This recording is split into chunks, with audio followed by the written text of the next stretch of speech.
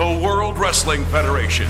For over 50 years, the revolutionary force in sports entertainment. What's our name? Well, men!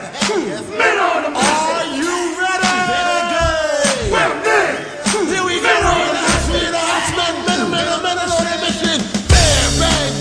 Here we go! Welcome to the Mission Podcast on North-South Connection. I'm Tim Slomka. I'm JP. Thanks for joining us again. As always, we're on a journey to relive the new generation era to find the best and some of the worst of a wrestling time period often forgotten. Brendan and Sean at Survivor Series 92 to Brian and Sean at Survivor Series 97. Look beyond just the pay-per-views and examine the weekly TV, see what worked, what couldn't have worked, and what failed. JP, congrats on surviving another hurricane. Oh, man. Glad to hear everything's okay with you, and glad to hear you're safe and sound. So, yeah, you know, we were talking before on air, and like I said, it's definitely the most intense one I've ever went through, and we didn't even get like what a little south of us got. So it's just, I don't know if you're like, you know, you didn't really grow up in Florida, obviously. I know you've been here, but I don't know if you've ever heard of like the Tampa Bay like Indian tribe theory with the hurricanes. Have you ever heard of that? No, I have not. So it's a really big thing in Florida, and I'll just make this quick. I don't want to bore people with this, but like as a kid, you know, one of my dad's like best friend's wives was Native American, like, and she would always bring up, you know, we live in Tampa, we're always going to be safe from hurricanes. I was like, oh, that's dumb, right? Like that's kind of arrogant thing to say. It says you can't really control that. Well, like the theory is that the Tampa Bay, Sarasota, Clearwater, St. Pete, Tampa, like the whole little bay region there is protected by like Indian burial grounds, supposedly. Okay. So when Irma came, it was directed straight at Tampa and then took a very hard turn like into Lakeland, Polk County, that kind of thing. Which was like, like meteorologists said they've never seen anything like that before, like a hard turn as it was coming into Tampa. Then this one, what happened to Fort Myers and Naples was supposed to happen to Tampa. Like that's a high category 4. Like they're already saying it's the second high, most damage done next to Katrina of all time. Like that was supposed to come to Tampa, direct shot, and then made that hard turn. So, the Tocobagan tribe, if anybody's ever interested and wants to look that up, that's the theory behind it. I don't know how far-fetched it is, but definitely living through what we just lived through. I'm a firm believer now in that. Big fan.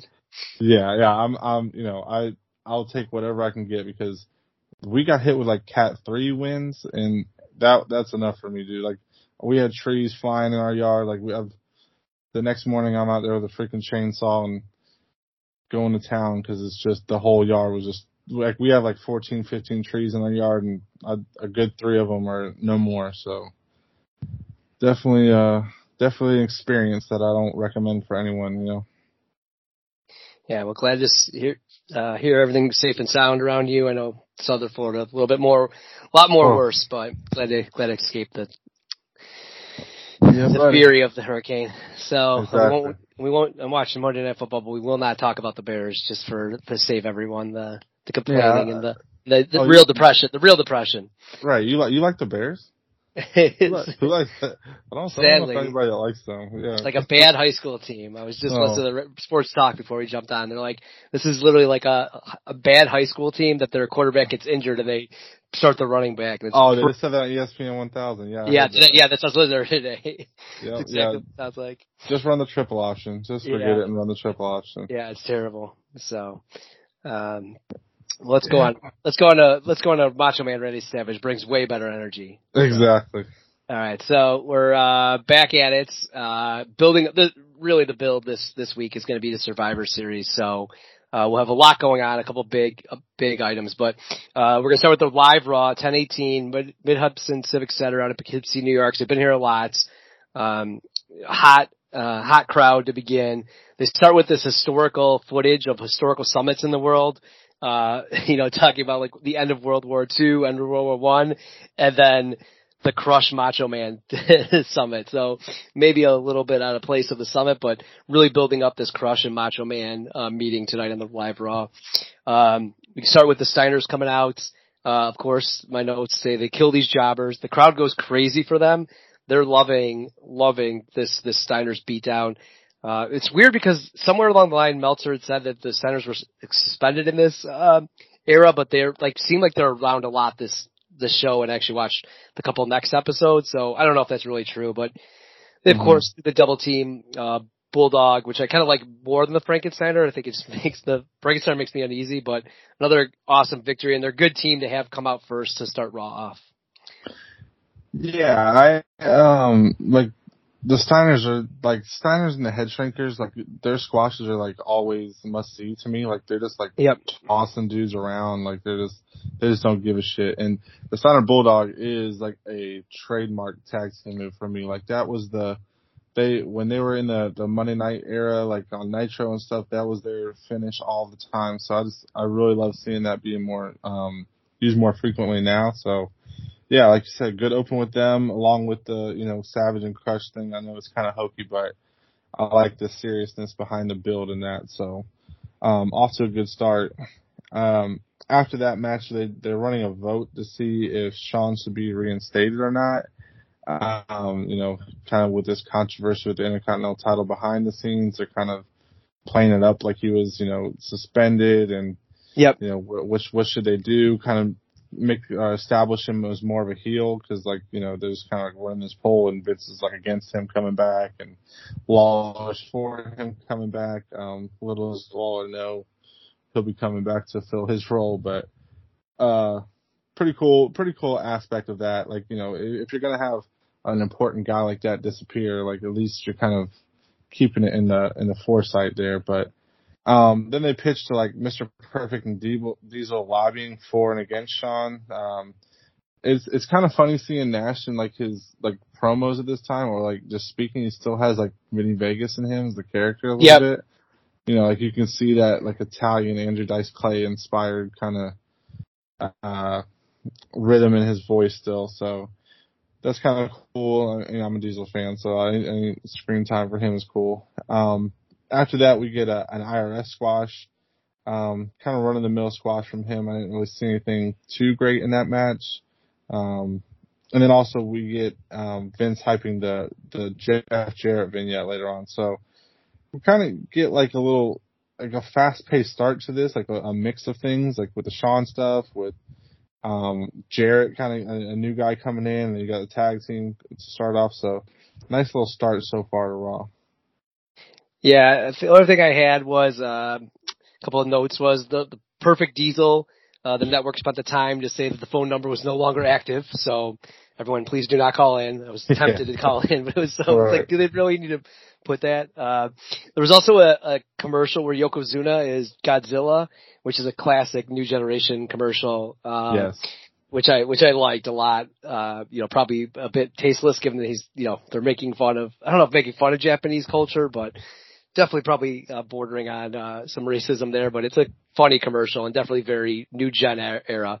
The IRS match, he was a sweaty mess during the match, as always. It's weird that he was facing Scott Taylor, that he has to do the abdominal stretch and still has to use the rope. Like he just can't go, like his tropes, he like can't get away from. He's like fighting this jobber and he still has to use like his cheat move.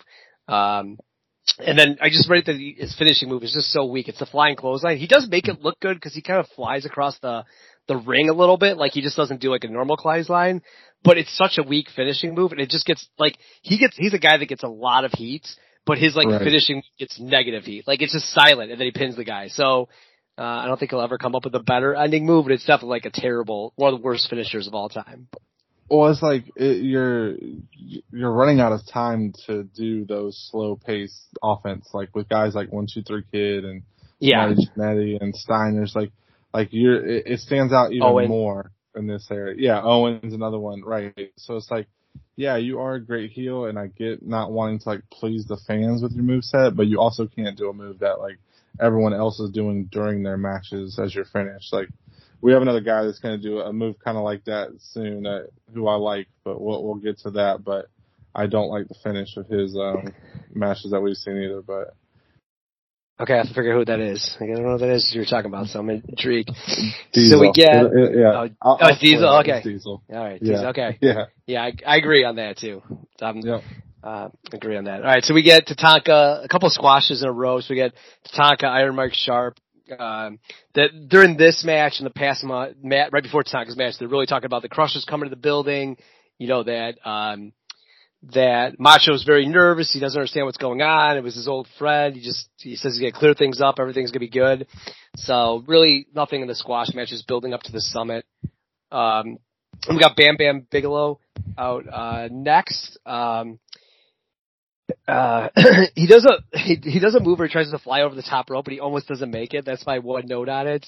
Yeah. It's weird they didn't have Doink come out here. I thought there would have been a really nice touch here to we kind of had some heatless matches as far as IRS, Tatanka, even the Steiners, like the crowd liked it, but they could have really used something to build up the pay-per-view, so it's kind of a nothing match. Bam Bam looked good, but I just felt like it was a need for a live match, like to have Doink come out or something. Something in one of these matches. It was just kind of too many squashes for a live Raw, coming in for where they got a hot angle at the end of it, but there's just kind of nothing happening in the first 35 minutes of this.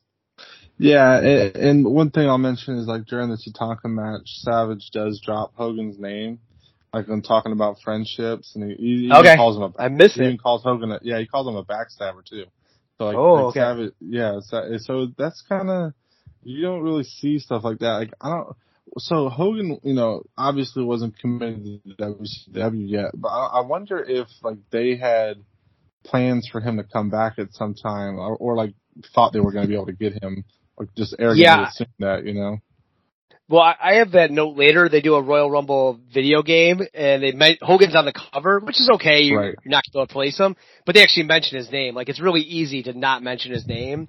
So I think another place they mentioned Hogan. I put Hogan in my notes a couple times. So I think if they thought maybe he'd come back, or, you know, maybe it would be like what do you call it, like Bruno, like an ambassador. Right, maybe they thought that, right? Like something, or like, hey, we'll promote your crappy movie if you come out at Raw and, you know, do the hand wave. I don't know if they were expecting him to come back, but they definitely have dropped his name a couple times. Just kind of weird. Then you mentioned that Macho was kind of thrown out there, like that, kind of ripping on him. Interesting there. Yeah. So, and then speaking of Macho, we get Crush coming out, and he comes out with Mr. Fuji. So that's kind of a cool touch, like kind of seeing this stable getting built here. And then he says, like, when he became Savage's superior, Savage couldn't handle it, which I thought was a great line. And also have a note here that like Crush's mullet is fantastic in this. Like, all timer. Oh my god, like this is like the mullet. Like this one dwarfs all other mullets. Like this is just phenomenal. Savage calls Mr. Fuji like a parasite, and Crush shakes Savage's hand, and Macho's music plays. So, they kind of walk outside. You're kind of teasing like they might be, you know, cool with each other. But then Crush attacks Savage on the outside, drops him throat first on the railing, and like Savage sells this phenomenal. Like, this is such a great spot. Like, you know, when you're doing something like so simplistic on this to get the angle over, a spot like dropping him on the railing in this era really fits. Yep. It's never seen. Right, like, You don't see something like this, you know, like, it just is so effective, and I think Crush is fitting this heel role awesome. Like, Yoko comes out, and like, they bow to each other, and, they show like Savage bleeding from the mouth, and then Yoko hits the bonsai on Savage, and like, they're coming out with like reports saying Savage has a lacerated tongue, so like, with the effects of hitting the railing and all that, then the bonsai, like, you're just working over those ribs and everything, like, I thought this pairing with Crush and Yoko and Fuji, like it really breathes a lot of life into Yoko, like as being like this head of the stable kind of guy too. Even though he's not really a mic guy, so it's kind of hard to see him as the leader, more of like Fuji as a mastermind. Yeah. But, you know, Crush is the key component here, and he just looks so effective as a heel. So I really love this turn. This feud feels really personal, even though it's not, you know, even though it's Crush and Savage, like not two guys you would expect to be like this, you know, it's not going to be like a great in-ring feud, but the level of like hatred feels real. So, I thought it was really effective. Yeah, this is a great segment. Bobby starts off in the ring. It looks like Macho's about to cry. Like Macho sold this well too, of like just disbelief that his friend would get to him. Fuji, we mentioned Crush comes out with Fuji, so actually it's pretty decent by Fuji. He didn't say anything, I think, but the way Crush kind of talks to him about like, hey, Mr. Fuji made me see the lights. Macho had told him not to. Macho told Crush to fight Yoko, even though he's injured. And then I was trying to look what he said, but it actually said on closed captioning, inaudible. So Crush, maybe not the best promo. And he talks about, we start getting into the Master Fuji owns hotels in Hawaii. I put that this is the best promo of Crush's life, which I really think it is. Bobby is great in this too. Crush deserves a lot of credit, but Bobby was great. He just kept egging him on. And anytime Crush said something big, he would just kind of grab the mic and say, yep, where was that? So it was awesome. When they shook hands, man, the crowd went crazy for the Macho Crush handshake. Like, they just loved it. And you're exactly right. There was a massive clothesline when Macho's music was playing. He threw him on the barricade. My last note is that, Fuji is so slow walking around trying to egg on Crush, but they made it great with Yoko then coming out, so they show the bondage. So I thought this was like an ace type segment. It builds up a new feud. It puts him. I think we both like Crush a lot, but it puts him as a monster heel. Like, you could say, like, this guy feels like a or maybe not number one heel, but 2, 3 in the company of heels by this. He took out the Macho Man. So, right. It's a big time deal. Great, like I said, best promo of Crush's life. Really great segments.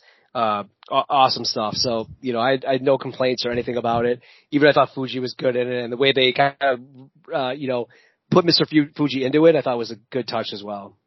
Yeah, and this is something, like, I've seen the turn, like, I've seen this part of it before, but and thought it was cool, but like seeing the build up to it, it's so effective. Like, seeing the phone call, everything that went into it, they really played this up well. And like like the subtlety of Fuji being the one in Crush's ear this whole time, like, getting him to, he says, like, Fuji owns the homes in Hawaii or whatever, the property in Hawaii. Yep. It fits so perfect. And then you have like the Polynesian connection of like Hawaii and Japan playing together that like there's a lot of cross connection there. So it kind of just makes sense totally with that as well. So yeah, I think this whole segment just is a really home run here that I knew I would like Crush as a heel. Like, I've always thought that, but I didn't think he was going to be this effective, like promo and all. So I really think they hit a home run with that. Definitely did. Was there anything else on nope. on Raw? You kind of mentioned they said that he would be out for a while, or he was injured, so that's kind of what they went off on. On a Superstars then. So this is 1023 Superstars, taped on September 28th. This is at the Worcester Memorial Auditorium. I actually here's my first note about Hogan, that the Superstars video has Hogan in there. He's actually the last image in the video, but it's also weird because they also have Borga in there. So it's like not like the WCW one where it's like rerun for 10 years, right? Like, it's not the same video. Right. It's like they did edit it, but didn't edit Hogan out. So I thought that was interesting. And then, good touch here. Macho Man is not here for Superstars. So clearly even taped a month in advance or a month prior, they left him out. So I think great job there of continuity of keeping him, selling his injuries. Good stuff that we get. I'll start it off with a Doink match. Who gets Barry Horowitz? I still think this is Matt Bourne in my eyes. He still makes the weird. Like it. He looks like it. He's making the awesome faces. He does the whoopee cushion as well. So I just think like everything he kind of did made it seem like it. So I've been so far I've liked face Doink. I think it's because it's Matt Bourne because he's kind of playing a tweener role. Mm-hmm. But Vince, man, he's just so annoying this match, just laughing up about 4 Doinks and what is it going to be like, and this is going to be the craziest thing ever. It made me hate Doink that moment once Vince started do his fake laugh. I just couldn't do it anymore. Right. So, that was our first match, and then I'll just do the next thing. They have the update with Gorilla Monsoon. They have, in my notes, they have the Foreign Fanatic interview, and I just put, this looks like an awesome crew. Like, they just got a swagger to them. They got Cornette as their mouthpiece. Really like this team. And then we also get, that they're going to have Bret Hart versus Lawler at Survivor Series, and that, that Roy Combs is going to be there for the big family feud. So really setting up, this the Survivor Series. So last time we were saying they didn't have much. This is really turning into, okay, here's all the stuff happening for Survivor Series, and these are big feuds. They're going to have a lot going on. So, good update from Gorilla. I don't know if you had anything else to add. Nope. So next we do have, Bash and Booger versus Jobber in a quick little squash match. It's kind of weird that, like, he goes outside in every match. Like, I started to notice, like, he goes outside the ring. Like, they're just trying to make him more and more disgusting, too. And, like, before he does his little butt splash, the camera kind of zooms in. So, I mean, good for him to, like, go along with this gimmick. Like, he's bought in. He's not, like poo-pooing it or whatever. He's actually going all in with it. So I'll give him credit for that. But, I mean, Bash and Booger's kind of dead to me now. Like, it's kind of time to end this. But, as far as fodder goes, I guess, okay, Yeah, he doesn't even get an entrance, which is just so weird. Like, they just start in the ring, and then he's eating food pre and post match. It's just all over his face. He's disgusting. So, he's terrible. Yeah. And then from there, speaking of terrible, we have a face-to-face with the Smoking Guns and the Quebecers. And, like, the Guns are obviously very nervous on the mic. Like, yeah, this is they're going, like, they're throwing them out to the fire, so they're kind of, got to get their feet wet somehow. But, like, Polo is someone that he just eats them up. Like, he's calling them like a Marlboro Man ad, and Billy's just, like, too smiley when he's doing it. Like, Polo's dissing them and everything, and they're just, like, smiling right through it. It's just like, come on, bro, you're just gonna take that? Like, you gotta have a little bit of fire into you. And I just wrote that they're not ready for promos, and the Quebecers are, like, all into their character. They're hype with it. Yeah. Them and Polo are just such a perfect fit that, like, even if you're a fan of the Smoking Guns, like the baby faces, like, how can you watch that and be like, they didn't just get out class there. So, yeah, and nice Polo, segment. Yeah, Polo gives great direction, right? Like, if they kind of go off kilter a little bit, the Quebecers, he, like, just settles it down. So I really like them. Yeah, and then I'll just take the next one real quick. Yeah, you get IRS versus Jobber. So,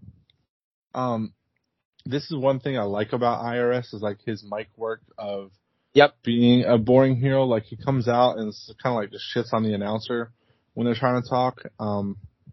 The match wasn't really anything. It's a quick squash, but the character work behind it is what I like. And this is, like, always been my beef with, like, someone like Adam Bomb or some of the other guys are just kind of boring. Like, if you're going to have a simple squash Jobber match, come out and do something like this that plays to your character at least. Like, that little thing is memorable. Like, you're on the TV for 3 minutes, 4 minutes. Like, are you going to remember when Adam Bomb does that, clothesline every time and doesn't really do anything different? Or, you're going to remember when IRS cut the announcer off and starts shit talking him on the mic. Like, to me, it's just a little better. And I also think he's a little bit better on his own without DiBiase, because DiBiase's, his days were over as a wrestler anyways, but he still overshadowed him, like, with his presence. So I think it's kind of cool just to see him by himself. Like I said, nothing really to the match, but just a cool little piece of character work there. Yeah, I that was my first note, is he cuts off Bill Dodd. It's pretty awesome. Entrance, and he gets a ton of heats. Then we have, next we have Ricky Morton, Gibson fighting real quick. It was a pretty bland match. And then Diesel makes his debut. I put note that it's silent for him. Like, weird, it's just silent for him. It's just, no one cares about this guy. Like, I think that's where I've had trouble with him. Is that when he became world champion, I'm like, wait, this guy's, like, supposed to be a superstar? Like, I didn't watch as much in '94, and so I just, like, how does this guy climb the ladder? Like, he's terrible. And, nothing match, but just, the crowd did nothing for him. So even though he had, like, a great, lead with Shawn Michaels, is like one of the biggest hated heels, like, he never transferred to him. So, kind of nothing match. I think you maybe have something to add there, or no? Yeah, so like, he comes out with, like, the truck music. Like, it's not his cool Diesel. It's not his, like, almost Roseanne themed music when you hear it later on in, like, 95, but it's, like, just the truck sounds, which I hate that music. And he's also wearing, like, some Zubaz inspired gear, which is kind of weird to see him in. But he wins with a punch, right? Like, that's his finish. look, I get they hype it up on commentary. He's, one of the best punchers in the business. He's one of the most feared guys, whatever. But as a finish, that's just really lame for a guy that's almost 7 feet tall. Yeah, you can do so many things with him. So many impactful moves. Like, he's going to steal somebody's finisher in a few months, which I don't know if you listen to Kevin Nash's podcast at all, but he's gold on that. And he talks about the story of, the whole heat with Adam Bomb and the Click. Like, Adam Bomb was on his way to being a bigger star, but Vince gave the power bomb to Diesel and took it away from Adam Bomb. So he told Adam Bomb, like one day, I guess he just showed up and told Adam Bomb, you can't use the power bomb anymore. And he's like, well, what the hell am I supposed to do? So I guess Adam Bomb thought that Nash was the guy behind that, but so I guess it just caused beef between them, but you're not going to win against the Click in those days. Yep. So. Yep. You're done for. Right. So maybe Adam Bomb starts doing a punch later. I don't remember what he starts doing, but I hope this punch does not last long because it's pretty dumb. And they don't play up the glove. At least play up that he's wearing a glove and that's right. Something could be in there. Yeah. Right. They don't do that. So it's just really lame. And like I said, I'm a Diesel fan, but he's just not really to be as big as he is. They're not playing that up. They're not doing any of that right now. They're just kind of, he's almost too charismatic for his own good because he's not a giant as far as presentation goes, even though he is. But yeah, that nothing really to write home yet. Then on the next we get a Razor squash. So he's just fighting a jobber, and then during the match, Adam Bomb, IRS, Diesel, and Martel come out, which was pretty cool. And then building up the Survivor Series match with the opponents of that match, and then Marty, Kid, and Perfect come out for the save. So this is one thing I always love about Survivor Series is these random matches that they have of the mix up characters that kind of create a little feud between the guys come out, and the inset promos of the random mix of guys that you don't normally see together. So another differentiated squash here instead of just run of the mill. So I thought this was a pretty cool ending to it. Yeah, I was going to add before that they had a Survivor Series preview. They announced 2 matches as well. So they announced and maybe they've announced these before, but they announced the Bam Bam Booger Head Shrinkers versus the 4 Doinks. And my note just kind of says there's just no feud here. So it's just random to kind of have that match kind of announced. And then they do announce, maybe they have announced this before, but the Razor Perfect 1, 2, 3 Kid Marty Jannetty versus IRS, the Model, Diesel, and Adam Bomb. So it's perfect timing, right? Right before the big, match where they all kind of get involved. They kind of announced the match. Again, maybe they've announced it before, so I couldn't remember, but I thought it was just perfect timing. The Survivor Series intro is also weird. They do this construction thing, and my notes just say it's they got CGI and just wanted to use it somehow. It just, no matter what was doing, it's we got this cool ball rolling around, we're just gonna do it. So it makes no sense compared to every other Survivor Series, intro and theme of it. So, but standard match for Razor, but it was awesome having them all come out. And like you said, that's the cool part about Survivor Series. I actually, in a couple weeks, they do a similar thing on this in a different match, and the crowd heat's just crazy for it. So it's an easy way to get cheap heat, and nobody's fighting, so no one can get injured. Right? It's the easiest, most basic, thing to get heat, and the crowd loves it. So, and how many times in this era, especially on a Superstar, do you see this many big time guys in the ring at once? Right. So rarely, never. Yeah. It was, the crowd had to lose their mind for it. So awesome. Be hey, I got to see a Razor match, and then all these guys came out. So cool stuff. Anything else in Superstars? No, we just finished with the face to face between the Heavenly Bodies and the Rock and Roll Express. Cornette slams Fowler. I can't stand Fowler, so this really popped me when he says Fowler mentioned something about him being amused, and Cornette says, "I'm amused you still have a job." So it's and Fowler really didn't know how to respond to that. He's not good. You kind of it kind of sucks seeing the Rock and Roll Express here, period, because like you go from like this upbeat Cornette to Robert Gibson, who is so trash on the mic. Like he's so downtrodden and like his voice is kind of raspy. So it's like, it just kills the whole segment. Luckily, Morton saved a little bit, but Cornette is on fire and he just, destroys them on the mic. So it's pretty cool from the body side. Rock and Roll Express kind of bland right now. I respect them as a tag team. Like they're awesome in the 80s, but they don't fit right now. No, this feud doesn't make.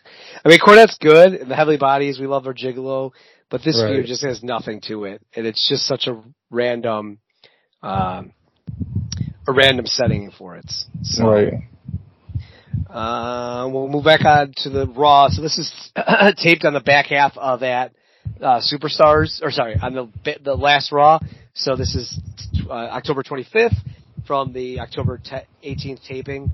So we start with Crush coming out with his new gear. So if he has a match right away, the crowd, kind of nice timing of them, like have the incident happen and then he's just getting massive heat when he comes out with Fuji. So probably a good timing of like, hey, have this, match right after you just beat up Macho Man. So great timing. Nothing too there except, the only thing is Crush still has his head vice, which just seems like a little bit, such a weak finisher. Mm-hmm. Just like, if he could come up with something better. There were a lot of Macho chants during the middle of that match too. So I think people thought Macho was going to come back, but they kind of sold it with last time, like Macho was going to be out. He's obviously not on commentary, so sets it up pretty well that like doesn't feel like it's taped if you're watching it, like you wouldn't know. So stuff there. Yeah, I put in my notes the same thing with the cranium crunch. Like he should ditch that as a finish, being a heel now. Like I think he needs something that's a little more impactful power move wise and not some like slow submission like that. So yeah, and then he also has some cool face paint now too. To go along with and different outfits. So, no more orange. Right. No more orange Crush. The purple, silver kind of look, like the black. So this was a really good look for him. I think Crush has been somebody this whole time that we've done the podcast. I've liked him this whole time. Yep. Like, Me his too. face run was awesome, and now I'm liking his heel turn. And I would have never told you that Crush was somebody I liked, especially as a face. I would have never thought that. So kudos to him for kind of going with the change as it was needed and pulling it off effectively so far. All right, I feel like the next match is all you. Yeah, so we start with some comments from Johnny Polo on the Marty Jannetty versus 1-2-3 Kid match. Pretty much calling them sissies, that he could beat both of them. I love Johnny Polo. Like, anytime he's on there, he just, his little, like, just him as a character, especially knowing, like, Raven later on, it's just so cool to see the dichotomy between the two and how he's just like a little smart ass. But and as he mentions, this match is 1-2-3 Kid versus Marty Jannetty, which is kind of weird to see this like face match, and they're going to be on the same team in Survivor Series. So yep, this was a weird pairing, but I'm glad they did it. So like, starting off, they start off kind of like trading holds and kind of like a little slow start to it with a build up. And then leads to like a double kip up spot, which is pretty cool. Like you don't really see that in this era of wrestling, which is cool. And then Kid goes to leapfrog Marty, and he kind of catches him into a powerbomb, which I thought was an awesome spot. Like, showing like how small Kid is. Like even someone like Marty can kind of manhandle him. And then during the match, Polo comes down to ringside and trips Marty. So it kind of like looks like he's like playing favoritism to Kid, but then he also trips the 1-2-3 Kid, and that leads to 1-2-3 Kid pulling Marty into the ref on accident. And once he does that, he misses a dive to the outside because Polo shoved Marty into the post in such an awesome spot. Like, yep, he's killing two birds in one stone. Like he's throwing Marty into the post, but then the Kid also misses the dive, and he's shown to be like this reckless high flyer. So makes perfect sense with that, which leads to a double count out. And I was not mad at this finish at all. It's a double babyface match. The spot that led to the finish was awesome. The match was a good fast-paced match between the two. So, really liked that. But I just thought that, it was very fun. Like, it was a fun match, but it didn't hurt either guy with the way the count out went. And then, After the end, Marty dragged Polo into the ring, and he and Kid beat Johnny Polo down, which was a good spot too. So, pretty good match from, we've been running a little stretch of squash matches and more of character building, and then this kind of was a good, back to the norm of your good matches that you would see on Raw. So. Yeah, I mean, I had a lot of the same thing. Feels like a random match, really weird ending, like the double count out. I like, it's like weird, like, I guess they were trying to play like as Polo, one of the guy's managers, but they did nothing to set it up. Right? So it's just like random. Probably two guys that can go out there and have a good match. The crowd was into it, but I also felt like there might have been crowd sweetening in there. Like, I heard a lot of like noise. So either everyone in the crowd was talking, or it was just like crowd sweeting, because like it just was too random on my listen. So I don't know. It was nothing. I thought it could have been way better. I think it was fun with the Polo stuff in there. It just didn't make sense for what we've seen. Right. It's just like kind of like, it's more like, well, this is random. I actually didn't know where it was going to go, and I actually don't I love this era. I love this leading up to this pay-per-view. I'm like, I don't remember anything coming after this. So maybe there is more to this than we'll see, but if it's not, it's one of the most random angles or matches we've seen to date. Yeah, it was just very random. You don't get very much babyface versus babyface, and I don't know. It was just kind of like, you could have thrown Kid versus Pierre right here or something and done kind of the same thing with the match. I just don't see the need to throw him against Marty. But if you think of what's going to happen down the line in a couple months, it does make sense. Yeah. Like what in January, what happens? Like, it does make a lot of sense. So if that does stay congruent, like it does stay linear, like with the story, then that's awesome. Like, I kind of hope that does happen. I don't remember, so that'll be cool to see play out. Yeah, then we get a couple quick squashes. We got Ludwig Borg with a squash, but it's really the aftermath that he gets in the ring and talks about he has a match this weekend with Tatanka, and that he's going to be the one to end the undefeated streak, and he's the only undefeated man in the WWF. So awesome. Love Borga at this moment. He's great. And then Men on a Mission come out.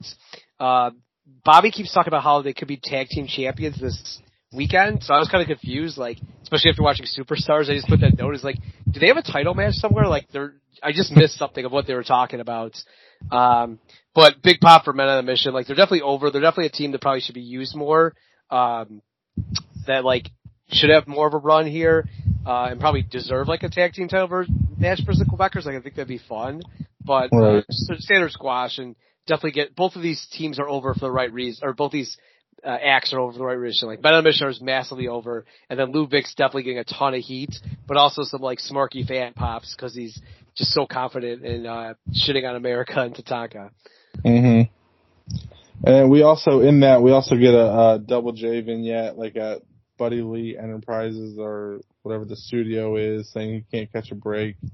I'm loving that with Double J. Like, I love this era of Jeff Jarrett. Like, the character's awesome.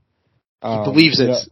Right. And I think, like, him being in the spotlight these days, like, so a lot of the Jeff Jarrett love is kind of like ironic a little bit, but when you go back and watch this stuff, it is pretty fun. So it definitely holds up as far as like character work goes, even though he's kind of nervous on the mic sometimes. You can tell too, like, trying to overplay the character, but it works for me. Also, this is the last match here. We get DJ. Oh, sorry to get you, your boy again. Yeah. So he gets another squash. They're playing up this right hand on commentary, which is so corny. I just don't like this at all. He wins with a punch again. There was some sloppy stuff in this match, but I also thought you saw a little bit of the potential as far as like him being charismatic goes. And like, you don't see anything like world title. You don't see that. Like, I don't think he gets that much better in the ring. Like, once he starts working Brett and Razor and those kind of guys, like, yeah, it raises a little bit. But right here, I think just with the charisma and the character work, you see a little bit of potential. Definitely not in the ring yet, though. Yeah, my notes is like, he looks impressive, but the crowd just does not care at all. Like, no, they don't. This is a guy that no one cares about. And so he kind of looks big and tall and huge, but it's just, they've gotten no heat from him. Again, it's, as I was just talking, it's like, he was with Shawn Michaels, like, he should be one of the most hated guys, and he's just not. Right. So, nothing to add there. I think that was it.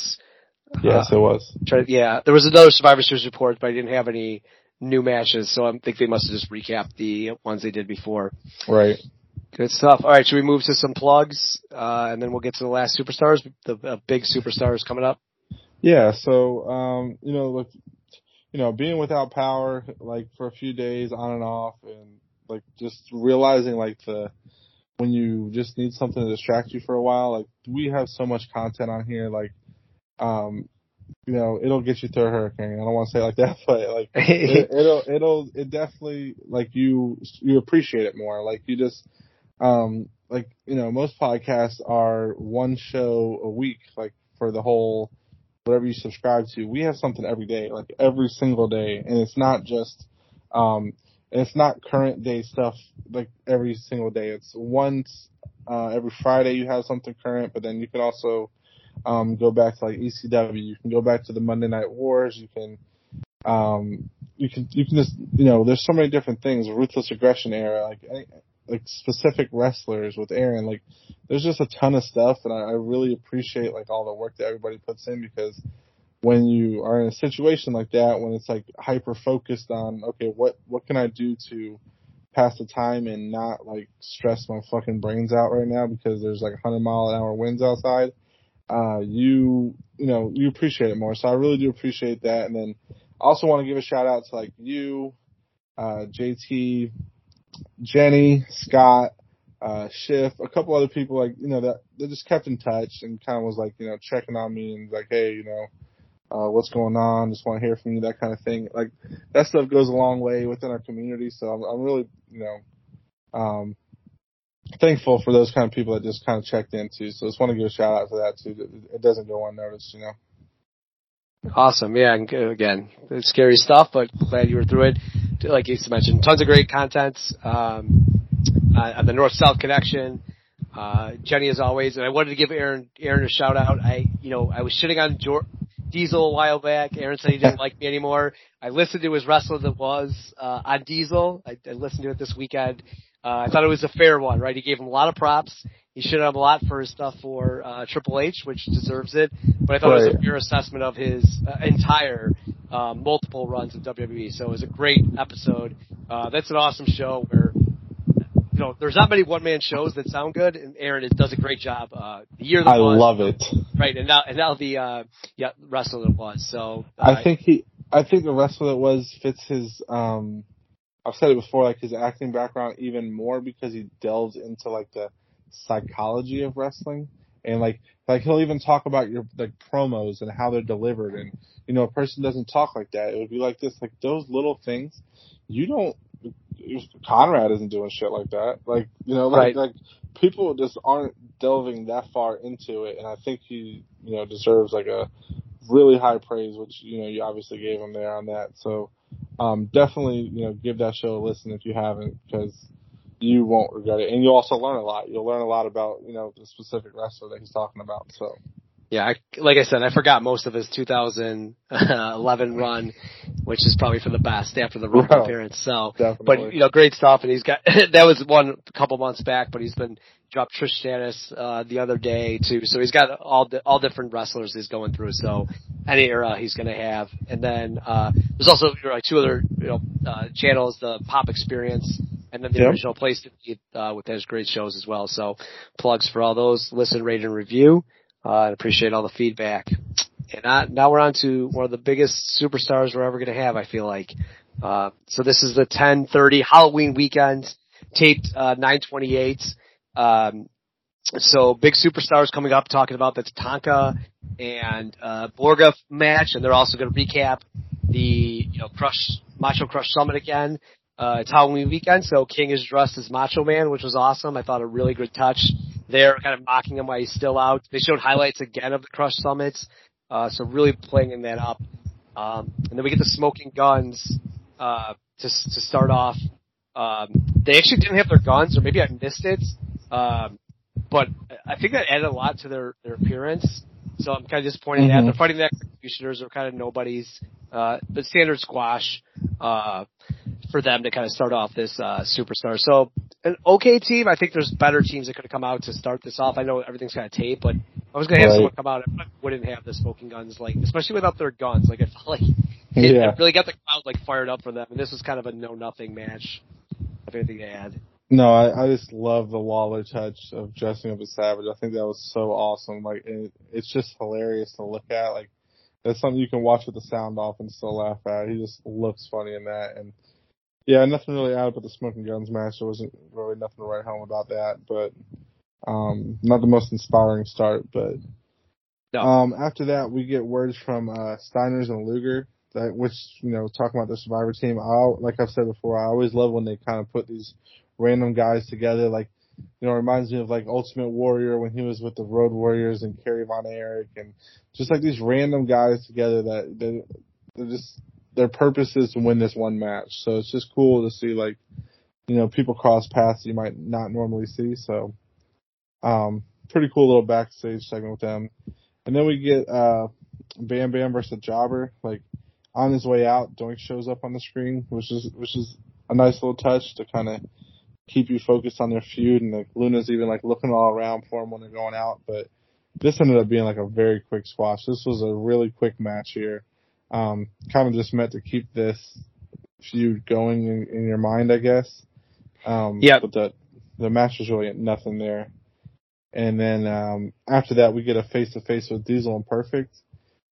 This was kind of weird because like they're both like the kind of like smart ass, like Perfect's like a smart ass face, and Diesel plays that role kind of as a heel as well on the mic. And like he even tells like Perfect, like, he's like, you say I'm a piece of meat. Well, I'm a piece of meat that you're gonna choke on.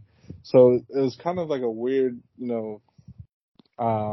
inside joke, I guess, kind of between those two. But I was like, okay, well, that was kind of weird of you to say on TV. But yeah, I'm not feeling this feud. Like, Diesel and Perfect doesn't really fit. Like, they're just transferring Perfect, off of Shawn to Diesel, and just right.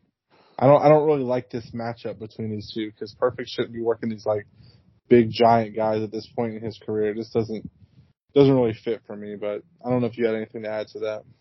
No, nothing. The other thing I disliked, or maybe I liked it a little bit, but they had the update segment. They had the Steiners and Luger, and they kept talking about how they had Tatanka's back, like they wouldn't let anything happen to him.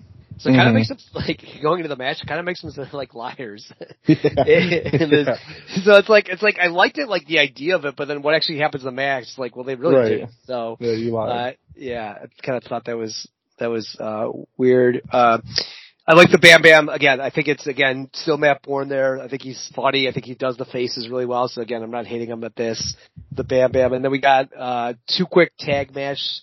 We got the Steiner brothers, and then the Heavenly Bodies. Pretty much nothing, but really talk up their big match. Steiner brothers talk about the Quebecers, and the Heavenly Bodies talking about the Rock and Roll Express. So good job building, like, good showcases to show teams, and kind of build off their feuds, but kind of nothing squashes. Yeah, definitely. I don't know if you had anything to add there. Let me see if I have anything else notes before the big match. I had one more notes. Give me 1 second. Sorry. I lost. And then they had another Survivor Series preview, just kind of laying out all the matches. So we have 4 matches announced, and then they did the Steiner Brothers Heavenly Bodies talked about how it's Survivor Series. These guys could be facing. So I don't know if it's official yet, if they announced it here, or if it's I watched the next section of items. They definitely announced that match. So I just can't remember if it's here as official, but they definitely talk about it during the match. So kind of like got our cards set up for Survivor Series. You went to the Tatanka match, or want me to get it? Yeah, I'll take it. So we get the Ludwig Borger versus Tatanka match. Now, was this previewed on the last episode of Superstars? I don't remember. Was this like hyped up at all beforehand? Very quick, but then they had for Raw, they mentioned it at the end. You know how they do like the little like what's coming up next? They mentioned it. Okay. But on Raw, they had like the little promo package, and they had Borga come out, and say he was going to beat Tatanka. So like I think it was partially done, but not. It kind of came out a feud that kind of came out of nowhere. Like, it wasn't like anything really built up. Remember, they walked into each other at the backstage a couple weeks ago. That's kind of it. Like, that was the setup for this match. So, really not much to it, but. Yeah, so it's kind of out of nowhere and pretty cool at the same time because it kind of fits the feud of Borga and Tatanka's kind of defending America or whatever. But they do mention it's like the battle of the unbeatens here with Borga and Tatanka. You get a good little back and forth early between the two. Like, Tatanka does show some fire here, and Borga is a really good heel. So I really like the start of this match.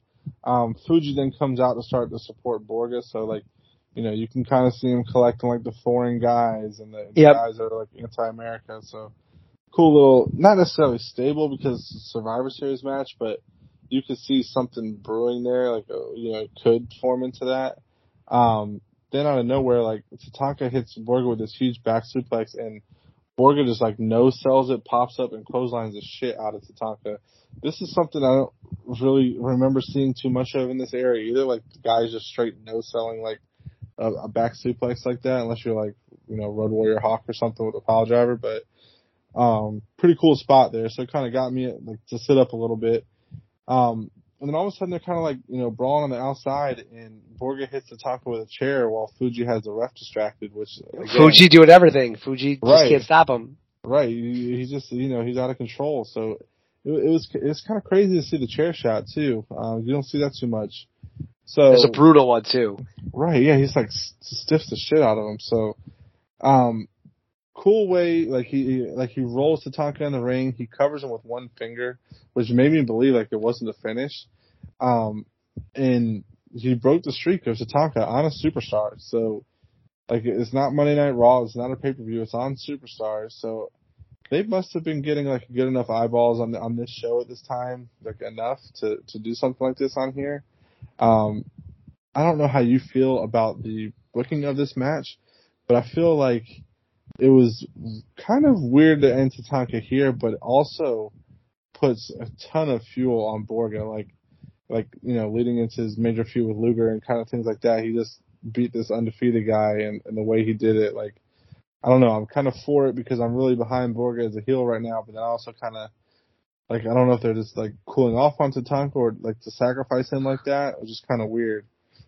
And then in this post-match, Yoko comes out, and they focus on Tatanka's ribs. So, like, they pull him and they roll him to the side, kind of, and Yoko hits the bonsai to his ribs. So, like, as you were mentioning with Lex and the Steiners having his back, they definitely didn't have his back and let him get bonsai straight on his ribs. So, I thought it was a nice touch to do it like that, though, not like a regular bonsai on him, like to do it focus on the ribs.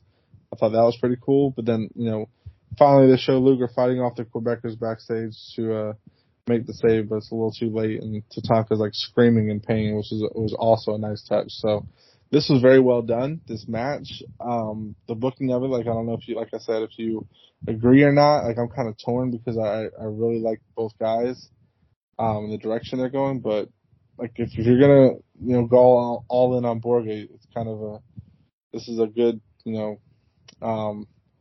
helmet sticker for him. It's use a football term. It's a good little helmet sticker for him going forward. Yeah, so one thing about Borga is he mostly does punches, so the match is, he's not the best wrestler in ring. Right. But they're rocket ship on him. The King keeps saying to the match, which I kind of like, that Tatanka keeps looking for Luger. And then Borga does get Tatanka up for a big suplex.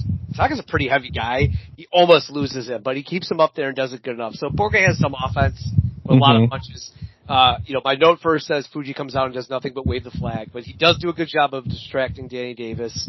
And Borga, like I said, massive chair shot, really stiff on Tatanka. Borga then yells at a kid, and I literally thought he was going to fight him. Like, the interaction is just way too close to this kid, so I don't know if it's a plant or literally Borga was about to go all out on it. But he could have the count out, but he stops the count. He actually then rolls him into the ring, like you said, the one pinky, 1, 2, 3. The crowd is just like stunned. I remember as a little kid being like, I can't believe Tatanka lost this way. Like, I was just crushed. There were people clapping for him, so like I kind of mentioned, like, the Smarky fans definitely like Borga. He definitely is like a badass, so really kind of like that. Then you did an awesome job. They got Yoko coming out. They show the footage of Luger being stopped by the Quebecers. Just all around awesome segments. Awesome segments. Very memorable. Definitely builds up like some heat on the main event of the Survivor Series. Like they kind of show they had heat, right? Like Luger and Yoko, Steiners and Quebecers. But this is like the game changing on that match. They're taking each other out. They're all working as a team. Like this is an awesome segment. Really, really well done. And kind of crazy. And like I said, when I was a kid, like I couldn't believe this happened. Like I was a big Tatanka guy. Thought he was like the best. Thought he was future world champion. And kind of have him lose to Borga, like puts Borga on a different level. This might also be the high point of Borga's career, but we'll see from here. But right. I thought an awesome segment overall.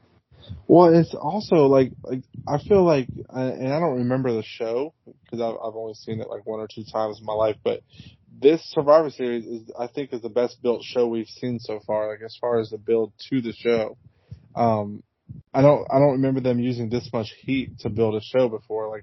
I wish Yoko had this kind of like this version of Fuji when he first won the title back from Hogan.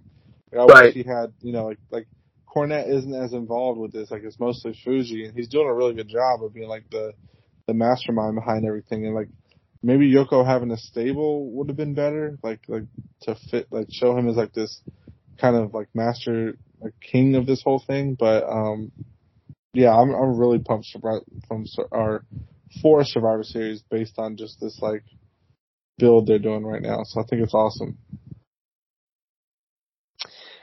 Good. And then we had, after that, we have a face-to-face. My note just says they only let Billy talk. Pretty weird and a pretty good idea. No more Bart talking. And right. I note that it's weird they're not on Survivor Series. I kind of have a note for next week's show about Survivor Series, but it's really weird the Smoky Guns aren't being involved in anything in Survivor Series. Like, it'd been real easy to throw them in the Heavenly Bodies match, like just to make that match more enticing. Cause that match just has no heat. And then Luna and Bam Bam are on there, and Luna gives one of the best promos. She, I love that she even mentions, she talks about Doink and Dink, and I think she says Dink. I thought, I actually meant to double check that, but she definitely meant this Bozo the Clown. She's just losing her mind, screaming about her main squeeze, about this stupid clown. I thought she was great in this, and Bam Bam was like holding her back from like losing her mind. So I'm sure they just laughed after that because it was such an intense promo, but it was just so funny watching her scream about clowns. Great stuff to kind of build her character as well. She's one that hasn't been on the mic as much as I maybe thought she would be. Like she's kind of usually been in the background. Like she was when she had to be with Sherry, right? She was like great, and then since Sherry's kind of left, she hasn't been around much. But this was, I thought, a great promo. Oh, I love Luna. Like those two are just such a perfect fit for each other. So I'm loving everything she's doing so far. Great. Anything? I think that was it, right? That was the last thing. I think they might have said that Macho was out. That Tatanka was going to be. I can't remember. They definitely imagined that Tatanka was definitely very injured. I don't know if they gave a full update, but that was ended it. So good stuff. Really, really memorable superstars. At least the last half. The beginning was pretty pointless, like we kind of mentioned, but really picked it up the second half. Oh yeah, it's just doing a great job building towards the pay-per-view, and we still have a couple weeks to go. So I, can only hope they build even more on top of that. All right, should we go to awards? Just gonna find it. I lost it. Sorry. Most Dune Gen outfits. So I'm kind of torn between two. I'm gonna go with the Diesel Zubaz kind of outfit he had on fit in the times. There wasn't even too much. I mean, I think Crush's new look, I'll give it to him, getting away from the orange, but still kind of purpley, neonish color. So I'll give it to him and his new look. Who's your other choice? Your choice? Lawler as Macho Man. Oh, that was a great costume. You're right. That's a good one. Most new gen performer on today. I'm still gonna go with the 1, 2, 3 Kid. Just everything he does just stands out. I feel like he's changing the environment. So no one else really like stood out as a single worker as far as in ring goes. So I'm gonna go with Kid. I'm going with Polo from that match. I thought he was entertaining in that match. They kind of, again, we both kind of said like, well, this is so random, but I Right. think he was good. I think he was good in that, so I'll give it to him. He's been pretty good with him in the Quebec. We kind of talked. You also mentioned earlier about the Quebecers interview. Like he was great at that, so I'll give it to Polo. Kind of a interesting guy. It's so weird that he becomes Raven. Like I never believed that when I first found out he was like the stars. Like no way. So and Polo is more true to his real personality too. It's just so weird. Yeah, it's funny. The worst match or segments. Worst match. I'm gonna go with anytime the Smoking Guns were on the mic. It's a great idea. Anytime they were in a face-to-face or even their match, their squash was really uninspiring. So I'm gonna go with the Smoking Guns as a whole. Man, I'm gonna go Diesel for his debut. Just getting Diesel's lack of heats because just the crowd does not care about him. Yeah, I can't even defend that. They're not into him at all. Yeah. Best match or segments. So there's a couple we had some here. Good stuff. Yeah. Yeah, this is one of the better blocks we've had, and just because I think it was so well delivered. Like, I mean, the other things were too, but I'm gonna go with the Crush Savage segment. I really think that hit home and built a new character for Crush and started off like really hot in that debut. So I'm gonna go with him. Yeah, I'm gonna go Tatanka Borga, but the Crush Savage was great. There were a lot of great promos sprinkled throughout these. Even Fuji had a hand in things. It was pretty well done for the stuff they brought out. The end of that Razor match was awesome. Like it was a squash match, but the crowd was loving it. So a lot of fun there. Yeah. Stock up.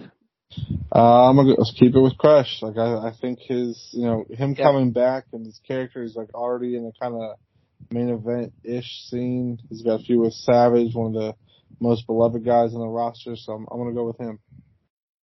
And I'm going to do the same. Guy that we've really liked throughout this. Then Stock down.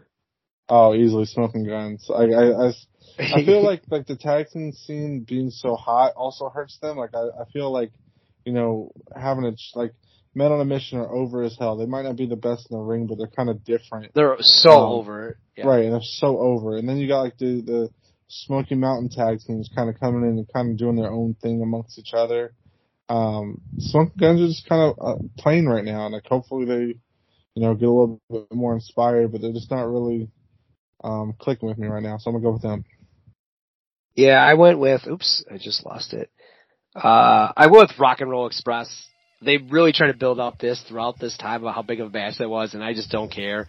They've done nothing to impress me. That would be like, yep, I'd like them compared to the Hell in the Bodies, where I didn't really care, but the Gigolo is always stock up. But, right. Those two guys just don't do anything for me, so I'll have to go with them. But kind of weird. We both went tag teams. Yeah, that is weird. But it's like you mentioned, like there's so many good tag teams. The Steiner's been great. Head Shrinkers have been great. And the Mission are so over. Right. We haven't talked about your boy Well Done in a while either. So we got a lot of great tag teams in this scene. So great stuff as always. We'll be back in 2 weeks for another couple Raws and Superstars. Getting close to Survivor Series, like you mentioned. This build has been awesome. So can't wait for the lead up even more to that. I know we have a Survivor Series Spectacular, so we got a bunch going on still before the big pay-per-view. So awesome stuff, and see you in a few weeks. Thanks, everyone. Yes, sir.